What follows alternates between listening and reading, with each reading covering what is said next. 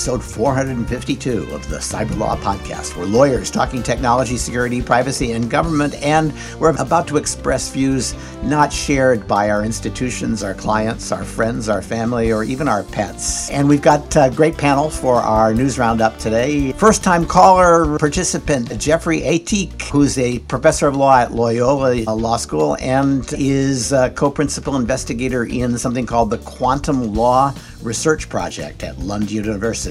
And, of course, Paul Rosenzweig, founder of Red Branch Consulting and a longtime participant, and crowd favorite, Nick Weaver, researcher at the International Computer Science Institute and the chief mad scientist at Scary Technologies. And finally, I'm Stuart Baker, formerly with NSA, DHS, and the host and chief provocateur for today's program. What I thought we'd do to start out is the last few weeks have seen a whole bunch of what you might call doorstop reports from people talking about AI safety and the issues around AI, trying to put all the hype in context. And I'm going to ask Jeff to talk a little bit about the reports and give us a little bit of an overview of the AI issues that have come up in the last several weeks that are getting policy level attention.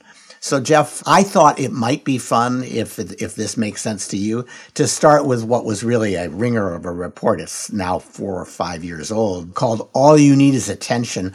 And I don't want to go into it in detail, but it is an explanation of how ChatGPT became as good as it did. This idea of using vectors and weighting to just identify the relative relationship between every word in a statement and every other word on multiple dimensions gives you a feel for how some of these language models are working. So can we start with that? Sure.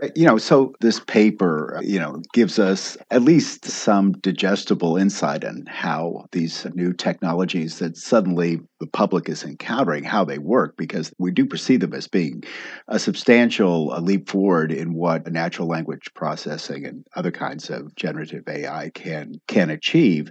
I think without getting too deep into the technical aspects of it, which is way beyond my knowledge, it does try to locate meaning at a different level to create kind of subunits using a kind of attention approach, and opens up a kind of parallel processing advantages that account at least somewhat for this enormous increase in performance. Again, as a non-technical person, it's hard to get a handle on what really does account for an uptick in performance. And one of the questions that we have to ask about what we're experiencing at this point as this new technology rolls out is, to what degree have we increased our understanding of what's going on? Has this move to these new kind of tools either increased or diminished opacity? Is explainability more in reach now than it was? This urge to try to understand what's going on under the hood persists, but we're now looking at something that, at least to the layperson, seems as something quite different. But I didn't see a lot in this, that in any of these reports that said explainability is a possibility, or even a lot about how important it would be to have explainability. I wonder if people are starting to give up on that. Well, I wonder. I mean, because other than trying to capture what the scientists are doing in creating this technology to give a kind of reassurance that something is going on behind the magic, and that AI hasn't taken off on its own at this point. If it doesn't yield greater insight, that creates a possibility of control, right? Explainability. Part of the reason we have this urge, this thirst for explainability, is to create possibilities of control. And again, just looking at this report, I don't have a sense that that's getting any closer at all, and maybe becoming even more distant. What I do think we can see, though, is that we are, in some sense, with these new tools, looking at different notions of what's outside the box of the processor, which is to say both the inputs that we're providing and the outputs that are being delivered. And there I do think there is a possibility of useful understanding that might translate into policy intervention. In some sense, if we think of ChatGPT as the new embodiment of generative AI, we're asking AI to do something different from what we've been asking of it in our prior generations. And in some sense, that seems to me very much a human engineering point. We have these capacities, but it is within our control as to what we ask of them. And this idea that we want a kind of strange, false data resembling kind of output, we can ask of ourselves, do we want machines to do this? Is this an appropriate task for machines? Yeah, I see that problem. It does seem to me that because this is focusing on, as we talked about, attention and words and how those words fit into the overall context, that not surprisingly, that produces something that is really good at manipulating words or maybe symbols. And so it's not clear to me that this will produce the kind of artificial intelligence that would be good at, running a safe power plant. That's a kind of different set of things that you ought to learn to do. And it is uniquely designed to freak out the knowledge class because it seems to be coming for them in particular. Well, it certainly is destabilizing in lots of ways. I mean, I do think there's something there to justify the anxiety that's being expressed right and left. And then the open question is safety the right way to think about it? Are the threats, is the disease, is the anxiety that we're perceiving, is safety the best way to address them? So to my mind, as a conservative, trust and safety is already toxic ground. It's just an excuse to suppress conservatives. And so when people say, we have to worry about AI safety, I say, yeah, of course, you got to suppress conservatives there too. But in fact, when you talk about AI and safety, there are issues much beyond, using the wrong pronouns. The worry is that AI will get smart enough to say, I've been given a mission, and now I can go out and seek power and start manipulating the outside world to achieve this partial goal that I was given, but I'll turn it into the be-all and end-all of everyone's existence, and if humans get in the way of achieving that goal, we'll just kill them off. That's the worry, I think. That eventually there'll be enough misalignment, enough inability to control this, that it will be... There's an entire museum in San Francisco, I've discovered, that is called the Misalignment Museum, in which is capped by the statement, sorry about killing off most of humanity, I didn't really mean it. And so this is a very live concern in parts of the computer world, completely unrelated to trust and safety. Well, I mean, we can talk more about the regulatory thing in a bit, but what Jeffrey mentioned really raised, I think, for me, two fundamental points that are kind of worth calling out. The first is the lack of explainability in AI is genuinely fundamental. Dan Geer, the former CISO of In-Q-Tel, said that giving up on explainability is in some ways giving up on the rule of law itself, because the rule of law is all about assigning accountability to somebody for something. And if you can't explain what's happening, you can't assign responsibility. In many ways, and this is I think Geer again, and also Henry Kissinger, oddly, using unexplainable AI is kind of returning to a faith-based system against the system of reason and understanding, so the religion of AI. But the other point I wanted to respond to that Jeffrey made that I think is really interesting and important is that he's right to focus on the possibility of policy interventions to determine what it is we apply AI to. The problem with that is that it won't work globally. We may very well decide in the United States to restrict it for some reason, and Europe will presumably, and this gets the regulatory discussion, restrict it even more for privacy concerns. But what that really means is that China's AI, which will be unrestricted, or Russia's, or restricted in a different direction, or India's, for example, where they've decided not to do any regulation at all, will proceed apace in a different direction and have different capabilities. The story is that briefly, Japan was able to prohibit the introduction of guns and ammunition and maintain the samurai class, but that only lasted for a few years, and then eventually the technology breaks down those kind of flimsy policy barriers. So I concur in the analysis. I think it creates even more concern, and that's even before we get to AI taking over the world, as Stuart worries about. I'm just worried about it not being fit to purpose. Well, so at the moment, safety is just an empty vessel.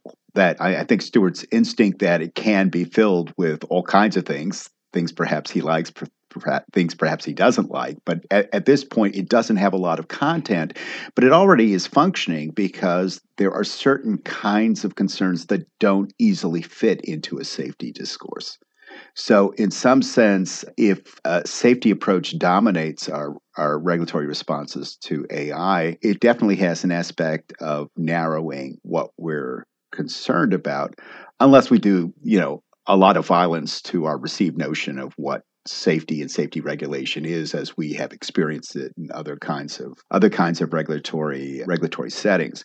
But the link between safety and trust is an interesting one, because I think there is this perception, at least in industry, if not in government, that trust is a serious problem right now. And we saw that in one of the things in the Stanford, report, when they talk about across different societies, the level of trust in AI. There's huge ranges of responses. So I would certainly think anybody in industry who reads that little part of the report is going to have some concerns about creating a level of trust out there that simply makes commercial deployment feasible, because there always is the possibility, I suppose, in the short term of a moratorium or even a prohibition within certain application spaces, which is not something Silicon Valley wants to hear. Yes. So I note that the G in GPT is generative, and the T is transformer, which is the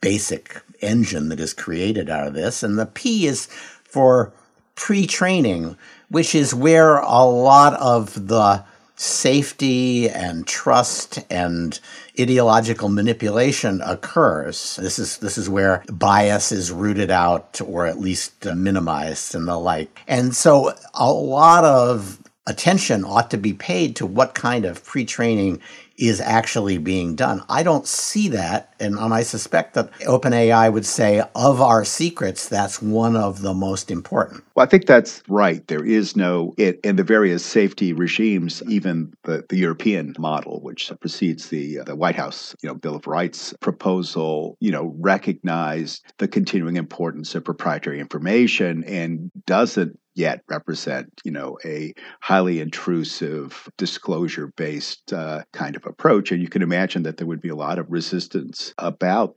that. I'm interested in thinking about defending the corpora. And by the corpora, I just mean the vast data fields that these tools feed on. And it would be interesting, I think, to me, and useful to have a better feel for what the metes and bounds of the corpora are, because it does seem to me that we do face a kind of threat of the poisoning of the well in lots of ways that would undercut reliability, accuracy, for those of us that continuing to cling to some vision of the possibility of truth. These are all things that are threatened if we don't get a handle not just on what's going on at the processing level, but also a handle on, what gets admitted is as part of the foundation for the creation of, particular items of output. So let me ask Nick to jump in, because, of course, one of the stories that we covered this week is just how many people ChatGPT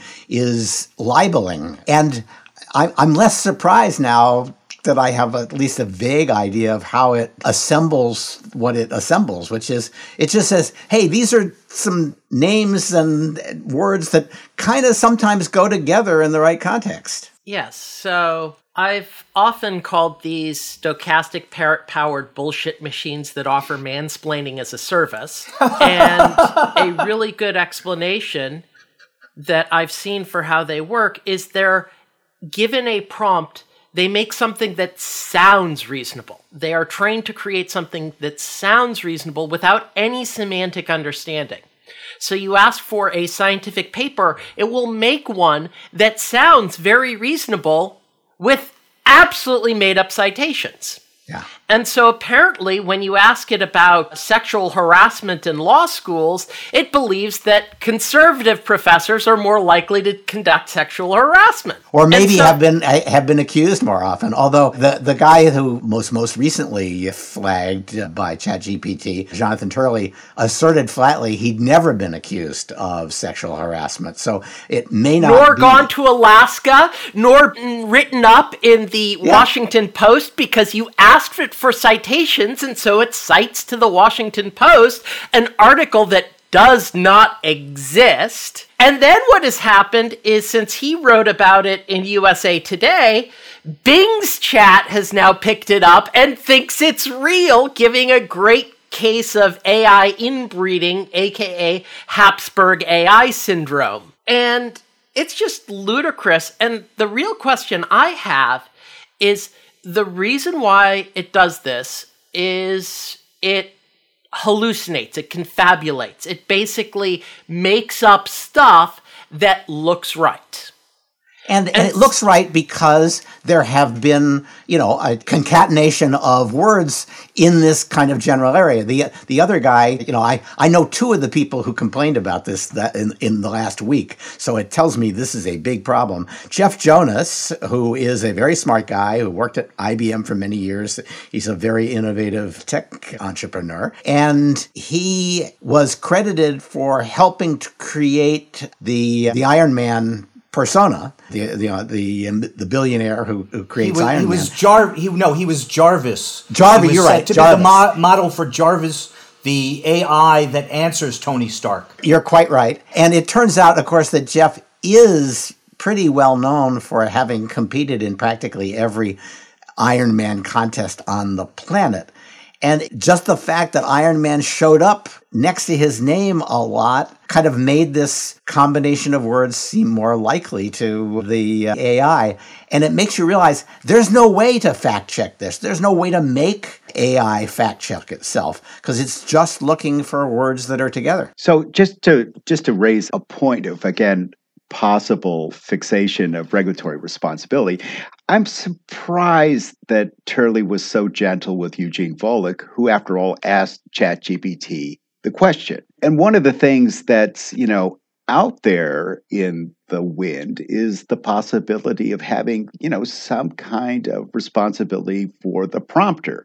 ChatGPT never would have libeled Jonathan Turley had Eugene Volokh not effectively given it what might be an irresponsible prompt. But wasn't the prompt just, can you give me 5 examples of law professors? Yeah, it was. No, 5 examples of law professors who've committed, some kind of sexual harassment. And obviously it's going to come up with real names, and it's going to do a good job doing exactly what Eugene asked it to do. Now, it was mischievous. It was a good experiment. It got a lot of play. I don't want to So your theory is there really were only 2, and it had to make up 3 more. Oh, did they get 2 of them right? I think they did guess get I 2 missed right. that. Okay, I missed. I kind of vote against that one, Jeffrey. The asker is not responsible for the question. I mean, he may be responsible.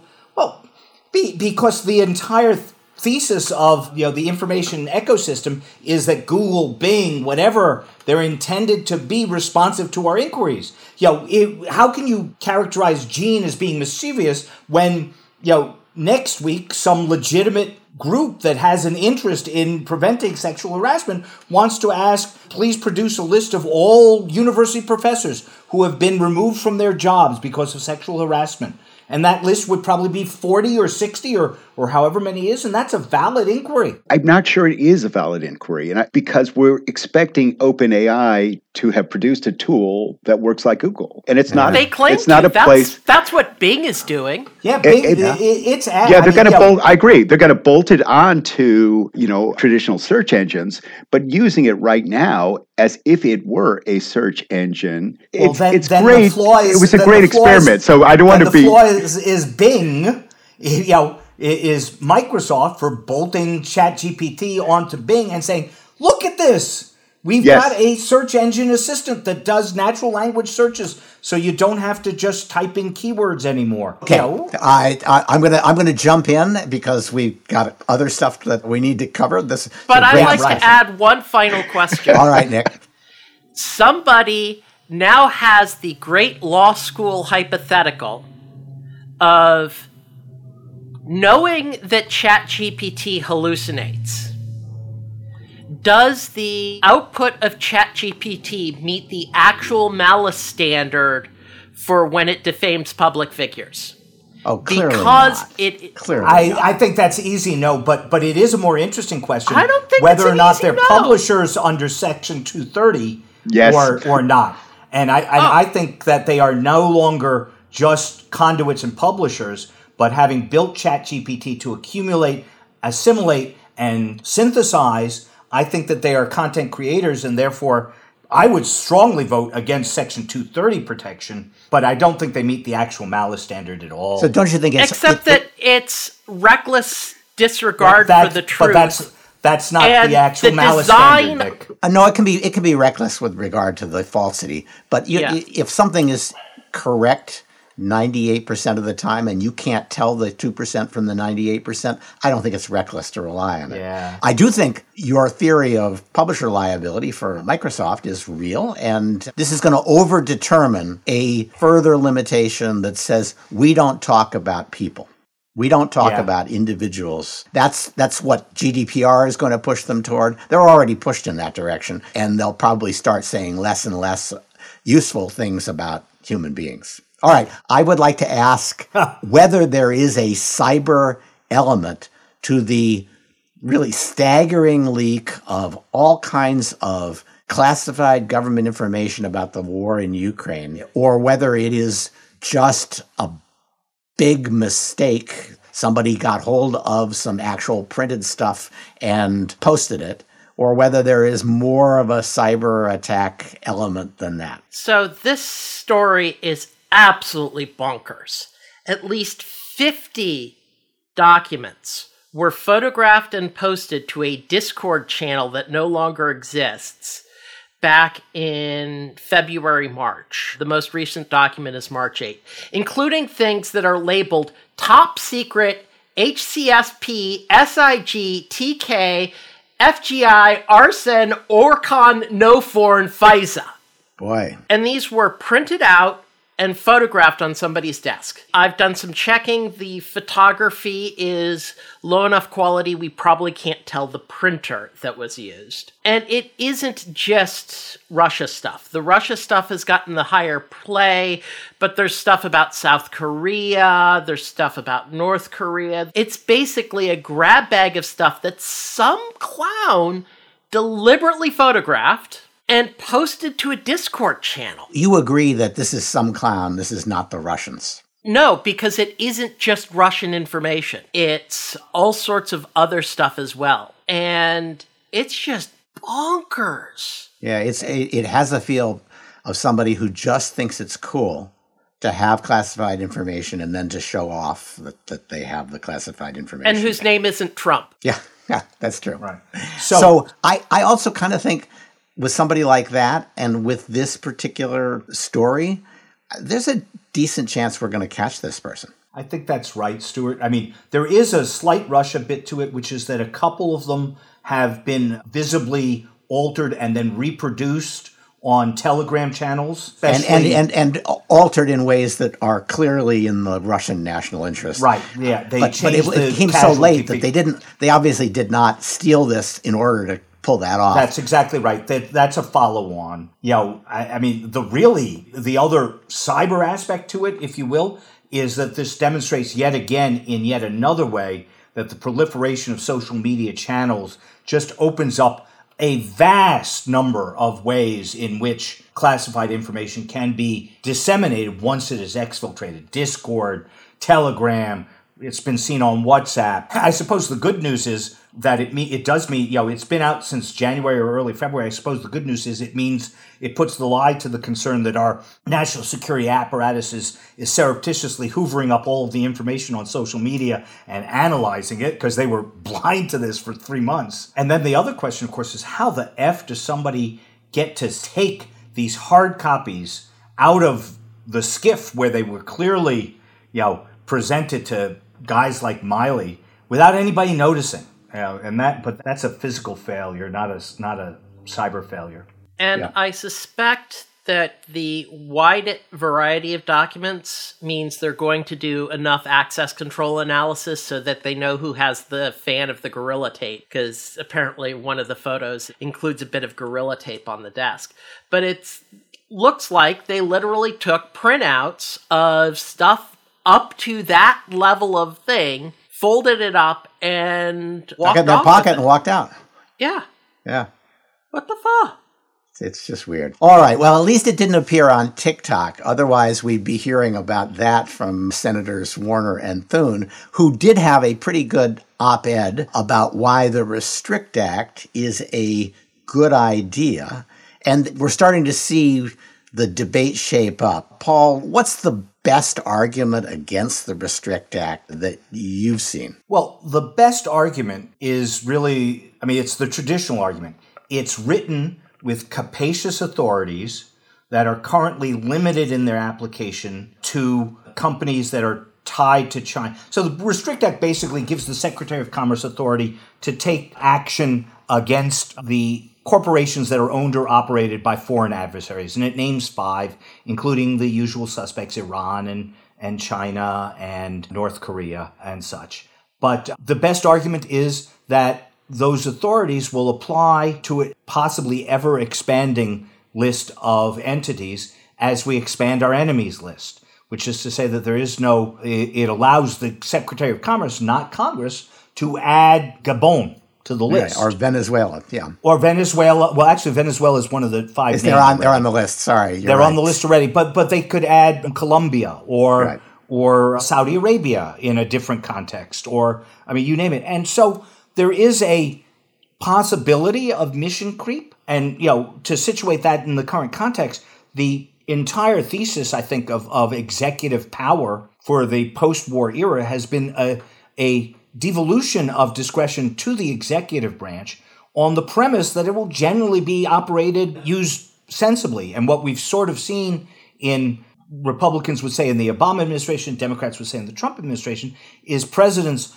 driving trucks through those authorities, and to cite the Trump example that's been continued, banning steel from Canada, which is certainly not within the contemplation of the act as it was originally drafted. So the best argument is you give this authority, and maybe you get another Trump or another Obama if that's your flavor of hate, and that would be bad. And that's nowadays a decently powerful argument. Yeah, and so Warner and Thune do address this. I'm not sure they address it in a completely persuasive fashion. I think that they're reasserting the traditional mantra of, Congress will do oversight. The rulemaking process, even though they've short-circuited it by taking out the APA review, will put constraints on it. I think that in the end, what they'll do to get it passed probably is reinstitute some more oversight things, maybe make designations challengeable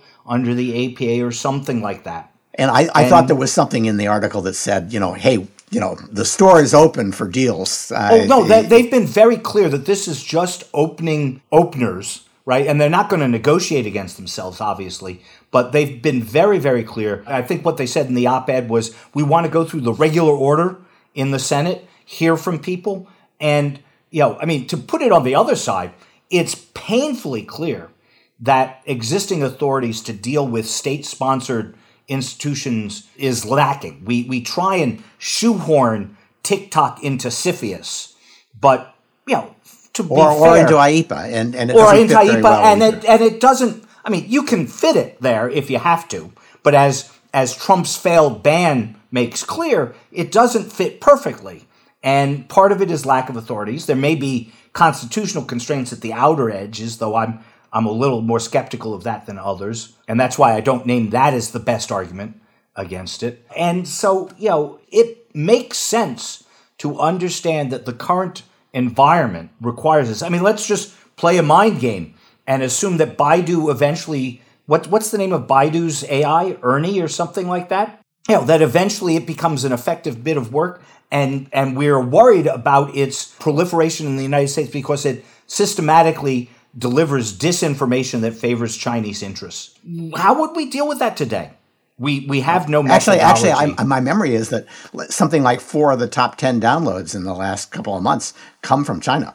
Yes, and I mean, maybe you don't think that's a great concern, and honestly, I'm not a big anti-TikTok person because I just don't think it's the same thing as Huawei, for example. But the reality is we need something like the Restrict Act, and it's time to talk about how to make that sensible in a way that fits, that is accountable and not overly empowering of the executive. Additionally, the problem I have with TikTok is the data acquisition process. TikTok's aggressive, but no more aggressive than Meta and Facebook and Google, etc., about hoovering up data, or these third-party ad networks that, oh my God, the FBI buys data from. The problem is the data collection. If we really were serious about addressing the problems that TikTok presents, the solution is not a TikTok ban, let alone a TikTok ban that gives whoever's president sweeping power to ban VPNs because they're used to evade the ban on TikTok, but the data acquisition and data hoovering process that so many people do. That's the problem that we need to address, is privacy legislation, and that solves the TikTok problem as part of the process. Well, only if you think that the TikTok problem is just privacy. And I don't think most people believe that that's the only concern. That there's also it's probably the lesser concern. I mean, granted, there's some risk of privacy invasions for teenage kids, doing stupid stuff, but I think it's much more that it provides huge amounts of training data for China's AI, and it will be a conduit coming back for disinformation and influence in a way that is much more sophisticated than we've seen in other contexts. All right, let me ask Nick about the takedown of Genesis Market, which was it's a credential, it's a black site that sells credentials, and a lot of them for tens of millions of people. And the FBI took them down and is now exploiting all the data it got on people who wanted to buy credentials. Yes, this is a huge, huge disruption to the cybercrime ecology. And also credit to the FBI for calling their part of it Operation Cookie Monster. So Genesis was a site on the open internet, not under Tor, taking advantage presumably of arbitrage hosting, that if you host your cybercrime in Russia, the FBI has trouble getting the servers. And what they did is they basically acted as an intermediary between bots that steal credentials. So your computer gets compromised, they inject code into your browser that gives access to every login you ever put in, all your login cookies, thus the Cookie Monster name, cryptocurrency access, everything. And those who want to buy it. So like the ransomware purveyors would want to buy access to given companies and the like. And so this is the intermediary that basically created the glue layer to take the stuff that was being sold, credential access harvested from bots, to the folks who want to buy it and go on from there. It is personally surprising to me that they managed to stay up on the general internet as long as they did, but it looks like the FBI and foreign partners had really deep access, and when they took this down, they didn't just take down the leadership, they've taken down a huge number of users and data providers. So there have been over 100 plus arrests. And there's probably going to be a lot more coming too. So this is because among other things, we now know a whole bunch about the credential choices of a bunch of people associated with IPs, associated with login credentials that they created for themselves on this site. So there's like 60,000 of them. And so the FBI, if they keep that and make it easily searchable, has created a resource for cyber criminal investigations for a decade. Yeah, this is going to be the gift that keeps on giving, door knocking down pieces of paper. The FBI is going to be busy for a while, and this is going to significantly disrupt a critical component of the modern organized cybercrime economy. So big win for law enforcement. I will say that people who think this is a good idea to be able to search this database to find people in future investigations should ask themselves whether they feel the same way about Section 702, where we've collected all this data because we've got a legitimate target abroad, and we kept the data. And there are a lot of people, some of them not crazy, who are saying, well, if the FBI wants to go back and look at that data a second time, they need to go out and get another probable cause warrant, which is not the general rule, and it won't be the rule that applies to the data from Genesis Market. And I think that's the right answer, not the people who want to impose probable cause warrants on a second or a third or a fourth search of data that's already been legitimately collected. But that's just me. All right, I have one story that I just want to flag for anybody who listens to this podcast who used to work in the intelligence community, because Directive 712 from the Director of National Intelligence has implemented something that was passed by Congress last year, which says essentially, if you worked in certain fields in the intelligence community, you may never work for a company that is owned by or controlled by or works for a foreign government. And some governments are off the table forever. Others maybe will give you a waiver for. It's a very elaborate set of rules backed by criminal penalties. And this directive lays out the basics. But what's still unclear is which positions are going to be covered by this post-employment restriction. My guess is the logic of the law. It means a lot of them will be, but we're going to have to wait and see what the intelligence agencies do. This will be a big deal for anybody who's taking a job in the intelligence community, but at least these rules mean that they will be told before they take the job that they are incurring this post-employment restriction. And I'm not arguing that there are not appropriate post-employment restrictions. Clearly there are. But this is a very broad brush, potentially, and it's particularly hard on folks who've already left and are already working places that may or may not be covered by this. They may or may not be covered by this. Figuring out whether you're covered is important because of the risk of criminal liability. I don't see anything in the DNI's directive that says, here's how we're going to tell people who've already left that they are subject to these rules. If you think you might be, it probably means you've got the burden of figuring out how big a exposure you've got. And, whether your current employer fits within the definition, it's very broad, of somebody who might be controlled by or taking instructions from a foreign government. So for the people who fall into that category, this is a worry that I think will continue to be a worry for the next several months until DNI figures out how to deal with the folks who've already left. Okay, Nick, there is a report out from Treasury about decentralized finance, or DeFi, and I would describe it as a shot across DeFi's bow. I would say it's more than that. That this is a report that gives me amazing warm fuzzies. So this is how I summarized it for someone else. This is not Treasury concerned about consumer protection. Who cares about people? It isn't even Treasury concerned about the health of the economy. This is Treasury concerned with national security, the folks whose weapons are dollar bills, not bullets. And basically, this report is them seeing through the lies of decentralization with a clarity stronger than the eye of Sauron. I thought that was interesting, too. They basically said, just because they call it DeFi doesn't really mean it's D. It's probably almost certainly Fi, but that makes it reachable by our regs, and we're going to reach it if it's not decentralized. And they actually say some things that should really scare the cryptocurrency folks. They basically come within about a millimeter of saying outright that the miners and validators are money service businesses. They explicitly state that all this blockchain analysis business is not good enough for KYC, anti-money laundering. Basically, that the cryptocurrency space has had a ton of regulatory clarity. They've just ignored it. Calling something a DAO doesn't absolve participants of responsibility. In fact, well, a DAO without the paperwork is a general partnership. Hello, joint and several liability. And that basically almost everything in DeFi falls under the square crosshairs of existing regulation.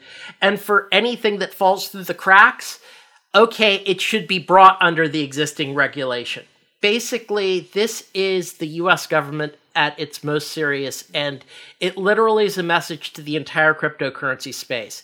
You've been OFACing around for too long. If you want to continue, you're going to find out. And that the cryptocurrency community hasn't been screaming to the heavens, claiming this is going to stifle regulation, blah, blah, blah, blah, blah, blah, that we've all heard a gazillion times before, shows that they just aren't paying attention. This is a serious brush between the cryptocurrency community, the DeFi folks in particular, and the reality of what it actually means to be financial institutions. These are all children of Sam Bankman-Fried. The brakes are off. The regulators, that's how they were able to write what they wrote about Binance. In the CFTC was able to do it. There's not a serious part of the executive branch and not much in Congress that is trying to keep the brakes on the effort to regulate and to bring to heel most of these cryptocurrency systems. And well, they should. So like the Binance one, it's almost certainly what has happened is the DOJ goes, we want CZ under arrest. We ain't going to get it anymore because he's just going to hole up in Dubai for the rest of his life and never going to change planes in a spot where the marshals can pick him up. So here's CFTC, here's CZ's phone and all the other criminal activity on a silver platter so you can at least do a civil case against Binance. Yeah. You know, Stuart, you really ought to get Gus Codabello on. Yeah, we should do that. Because he's been on the other side of that argument for the last 5-7 years, and I'm sure he'd have something interesting to say. Okay, it's a deal. Yeah, if you're listening, Gus, I just invited you. Yep, give me a call, Gus. All right, Paul, the Utah governor has signed a bill, it won't go into effect for another year, that requires every teen in Utah to get parental approval to join social media sites and to stay up past 10:30 at night. This means that I think every user in Utah probably has to identify themselves or at least find a mechanism that doesn't currently exist to get their age verified without their identity, although, that would be a trivial service to provide. And kind of surprising to me, the people who rose in dudgeon against this kind of red state action are not yelling quite as loudly. It's almost as though the knowledge class is actually starting to worry about their own kids. And I kind of think the lack of kind of contempt for the Utah law means that we are actually going to have to think seriously about whether there really is a constitutional objection to these things. There clearly was in the 90s. Everybody said, oh, that must be unconstitutional because anonymity is so important. But, none of us has anonymity on the net anymore. So if restricting anonymity to prevent kids from harm is worth doing, I think this is the time to be making that argument. Well, it's a fascinating law. I mean, besides requiring age verification, it bans ads. It, as you says, purports to impose a curfew on underage kids. It also purports to require social media to provide a mechanism by which parents can monitor their children's social media. Well, I'm guessing that gets approval from 90% of parents. Yes, I think that's right. So let me start by saying, without a doubt, this is actually trying to address something that is a real problem, right?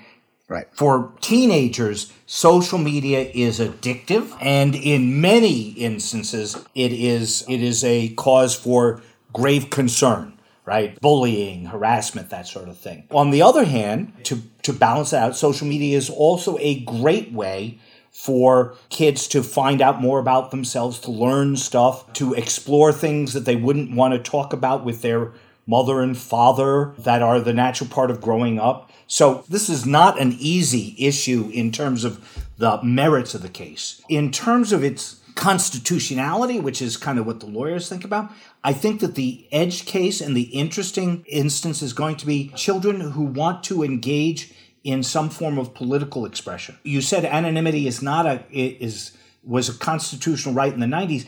The author of that opinion was Thomas, the McIntyre case, in the political context. So this is going to be I don't even know that I'm confident in predicting which way it falls out because of that. My bigger concern beyond all this is that I think that you passed a little too quickly over the challenges of implementation, age verification and such. I think it's going to actually be pretty easy in the end to have a fake driver's license, that I used to have when I was a kid, and get age verification to evade the age verification requirements. It's not as easy as it used to be, actually, thanks to the Real ID. And the fact that some people will get around it doesn't mean that the law is unconstitutional. I wouldn't say that. I'm actually just worrying about its efficacy. I mean, if it is as inefficacious as the age requirement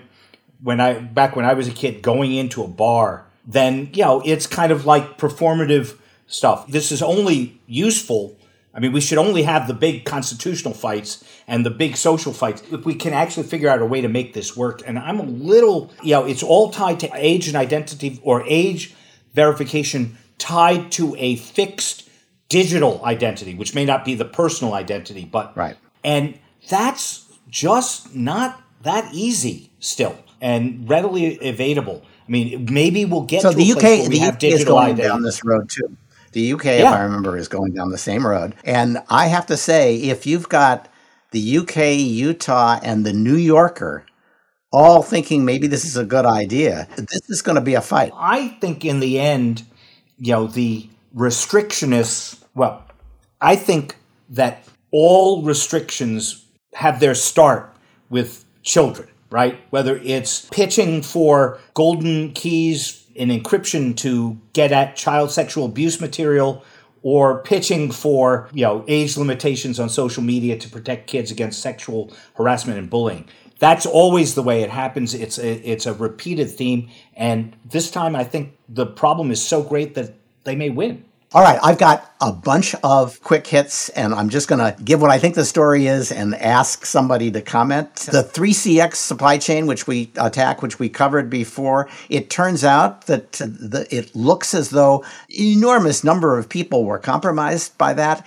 and it was mainly to get access to a few people who were thought to have cryptocurrency in the hopes of stealing the cryptocurrency. So it's phishing with dynamite. Nick, anything to add to that? Yes. When the cryptocurrency community is surprised that their OFACing around gets called, they can thank the North Koreans. Yes, they can. Okay, and if you remember from a couple of years ago, there was this chilling story from Oldsmar, Florida, of somebody hacking their water system to add fatal chemicals to the water supply, and even the stories of the cursor moving without the mouse right on the screen, hackers attacking. It was a big deal. Everybody was worried about it. There's some reason to believe it was all BS too, because the city manager of Oldsmar has now come out and said, nope, never happened. It was a 2-minute mistake by one of our employees, quickly corrected, and law enforcement just went crazy with it. But it wasn't a story. I don't know if he's right, but it does mean you need to keep your BS detector on when you're looking at stories like that. Germany has accused Twitter of failing to remove illegal hate speech promptly, like within 2 hours. I am astonished. Nick, do you think that Elon Musk would fail to do that? Oh, I think Elon Musk is a complete idiot when it comes to actually running a company. Because among other things, he's basically gutted all those who would respond to such things. And so he is shocked to learn that Germany is actually going to court, when basically what happened is he fired anybody who would have made sure that things could have been solved before this. Along with his entire communications department. So it's clearly he's gotten rid of a lot of people. It's not a surprise at all that means they can't do stuff that was going to be hard, even if you had thousands of employees working on this. So yeah, I think he's going to have a long-term problem in Germany and probably elsewhere in Europe. And also, let's face it, his dropping the PR office is basically a self-owned, because now everybody goes, we asked for comment from Twitter PR and got a poop emoji. Yes. Okay. All right. The UK has a report out about how they do cyber warfare. And they say we're accountable, we're precise, we're calibrated. Paul, I read the piece. I'm sure you did. This reads like an appeal to other cyber armed forces to do it like the Brits. And, in that regard, I guess it's kind of a nice thing. I don't know that it does more than that. I don't think it does more than that, with one exception, which is that I think it is, at least to my mind, the first time that a major military power has acknowledged the limits of cyber warfare, which is to say that if they focus not on using cyber to achieve kinetic effects, but what they call cognitive effects. So cyber is now being more bound up in the intel, espionage, disinformation, information operations sphere, and less in the Brits' mind in the we're going to stop your plane from taking off. So we're all joining the Russians, basically, who always thought that's what information warfare about.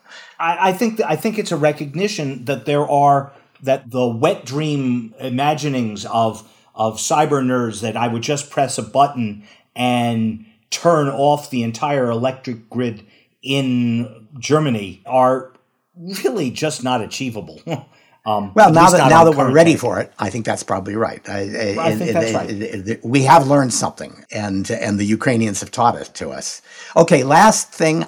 This is the weirdest story. The New York Times doing a kind of gotcha article on the administration, saying some agency in the administration bought spyware even after the spyware scandal, and they give a lot of details. And then Politico comes along and says, the administration says they can't find this sale. They think the whole story is BS. It may be that the problem is that what the New York Times, Mark Mazzetti, Ronan Bergman are describing isn't really spyware. It's really just using long exploited aspects of Signal System 7. But did you figure out why it was that the New York Times was so sure and the administration equally sure about whether this happened or not? I have no clue, but I will observe that at this point, any law enforcement agency who wants to use NSO Group stuff is going to be collateral damage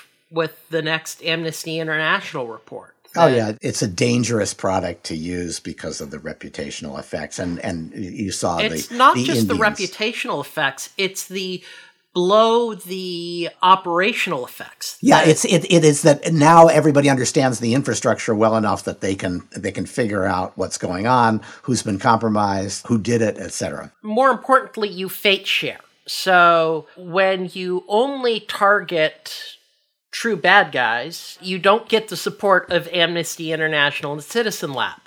But when your customers target reporters, that target human rights lawyers, etc., you get the attention of Amnesty and Citizen Lab. And when they get the instance and the methods that are being used, it doesn't just disrupt the Middle Eastern a-holes and the Mexicans who are using this in impermissible manner, but the law enforcement that might be doing a drug operation. And so you fate share. So that's why you don't want to use it anymore. All right. Nick, thank you. Paul, Jeffrey, thanks a lot for joining us. For our audience, if you know somebody who is interested in doing sound and other production work for the podcast, we are in the market. Send us a CV or a bio to cyberlawpodcast@steptoe.com. For those of you who heard me mention going to the Canadian Ski Marathon and want to know more about it, I actually put together a video of me interviewing people while I was skiing the marathon. It's really lo-fi, I apologize, but if you look at my Twitter or my LinkedIn feed, there's a link to it there, and if I think of it, I'll include it in the blog post about this. In any event, please do leave us a review and we'll read it on the air, and this has been episode 452 of the Cyber Law Podcast.